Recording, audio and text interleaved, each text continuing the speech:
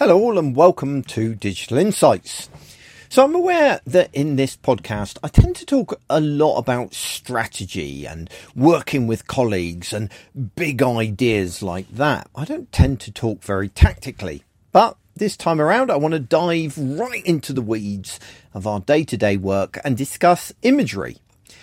You see, the way most of us, and by the way, I absolutely include myself in this, use imagery online is, to be honest, infuriating.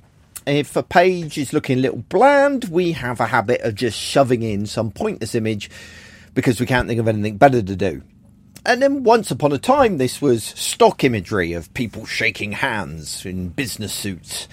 These days, we've kind of mainly transitioned away from that and towards dubiously drawn illustrations of people in interesting poses. And yes, I am using air quotes when I say interesting.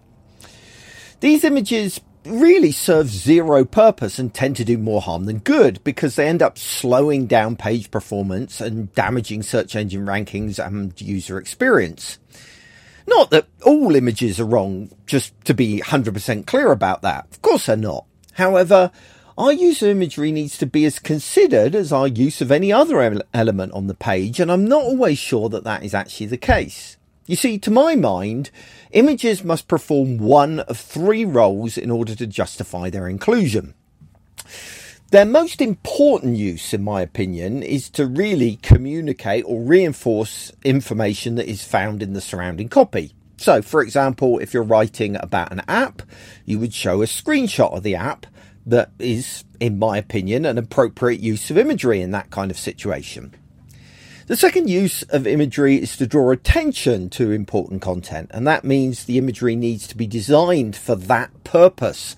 You need some aspect of the image that can be used to direct attention. So that might be as blatant as a person looking at a particular piece of content you want to draw attention to, or it could be something more subtle, like some flow of the image or direction in the image kind of draws the eye gradually across. The final role of imagery really is to elicit emotion, and emotion is essential because that's what delights users, it's what challenges them, it's what encourages them to act. Whatever the emotion is that you're trying to elicit, imagery can be a powerful tool in our arsenal, but only if we use the right image. So much of the imagery that we end up using is bland to the point of being invisible. Other times we do select what we think is good imagery, but it doesn't actually elicit the motion we're hoping for. And that's why, in my opinion at least, it's essential that we test our design's aesthetics using something like a semantic differential survey.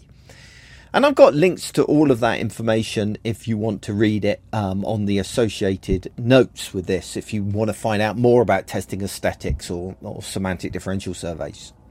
So I guess the next time you go about adding an image to a website, then I would ask you to join me and ask yourself, why? Why am I adding this image?